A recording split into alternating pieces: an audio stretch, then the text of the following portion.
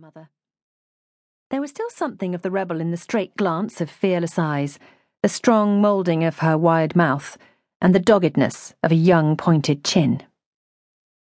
Being left alone in the world had no terrors for Fenella, but once she landed in Canada, she grew conscious of acute homesickness and the sudden wish to be back in London with the mother whose love was at worst the only one Fenella had ever known.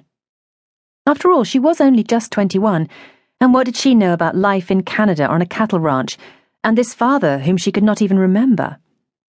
She was homesick and a little afraid when she arrived at Edmonton, and still more afraid when her father's manager met her, only to tell her that she would never know that father, and that he must forever remain to her a stranger and a name. Dick Shaw had been killed in an accident, hunting beaver up the Hudson, a day before Fenella landed, and his funeral was Fenella's only welcome from him. She was terribly lonely for weeks after that. Financially, she found herself well off. Everything had been left to her.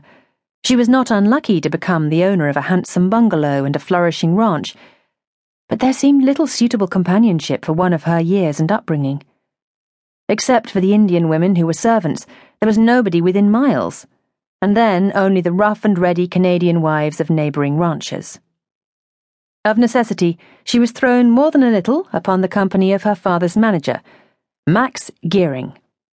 Of German and English origin, Geering was a big, fair, handsome man of a powerful, athletic build, with sleepy, long-lidded eyes and a Teutonic passion for music outside his work.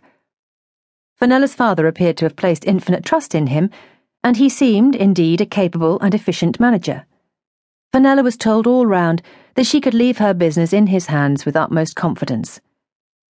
She also heard that Max had an eye for female beauty and was something of a heartbreaker in the district. Such a reputation would arouse any woman's interest, and it was not long before the girl, Fenella, looked at and spoke to her manager with feminine curiosity as well as business instinct.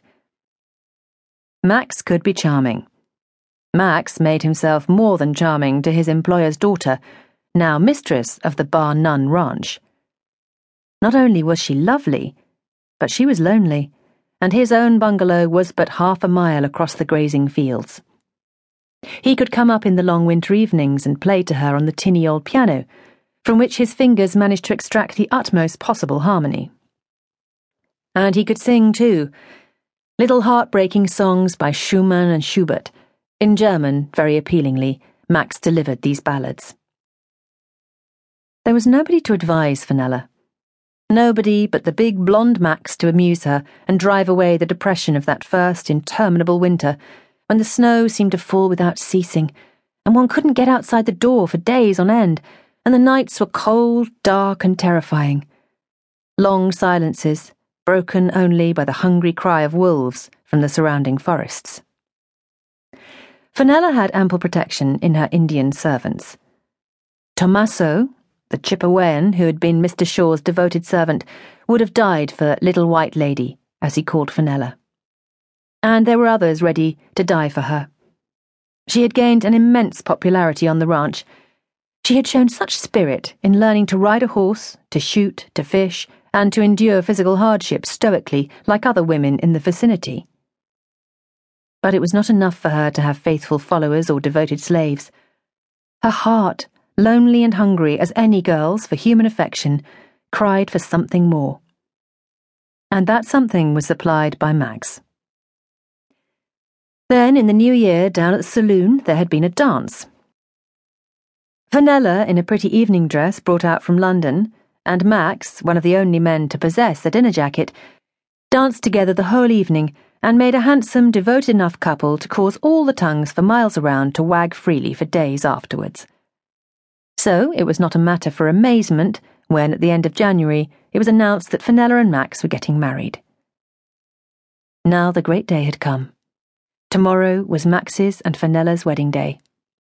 After tomorrow, Max would not need to come up here just to look through the accounts and talk business. He would move from his bungalow to hers, and stay here with her always. They would never be parted again. It was a delirious thought to Fenella because she was very much in love with Max, and it was the first time in her life she had been in love and had known the intoxication of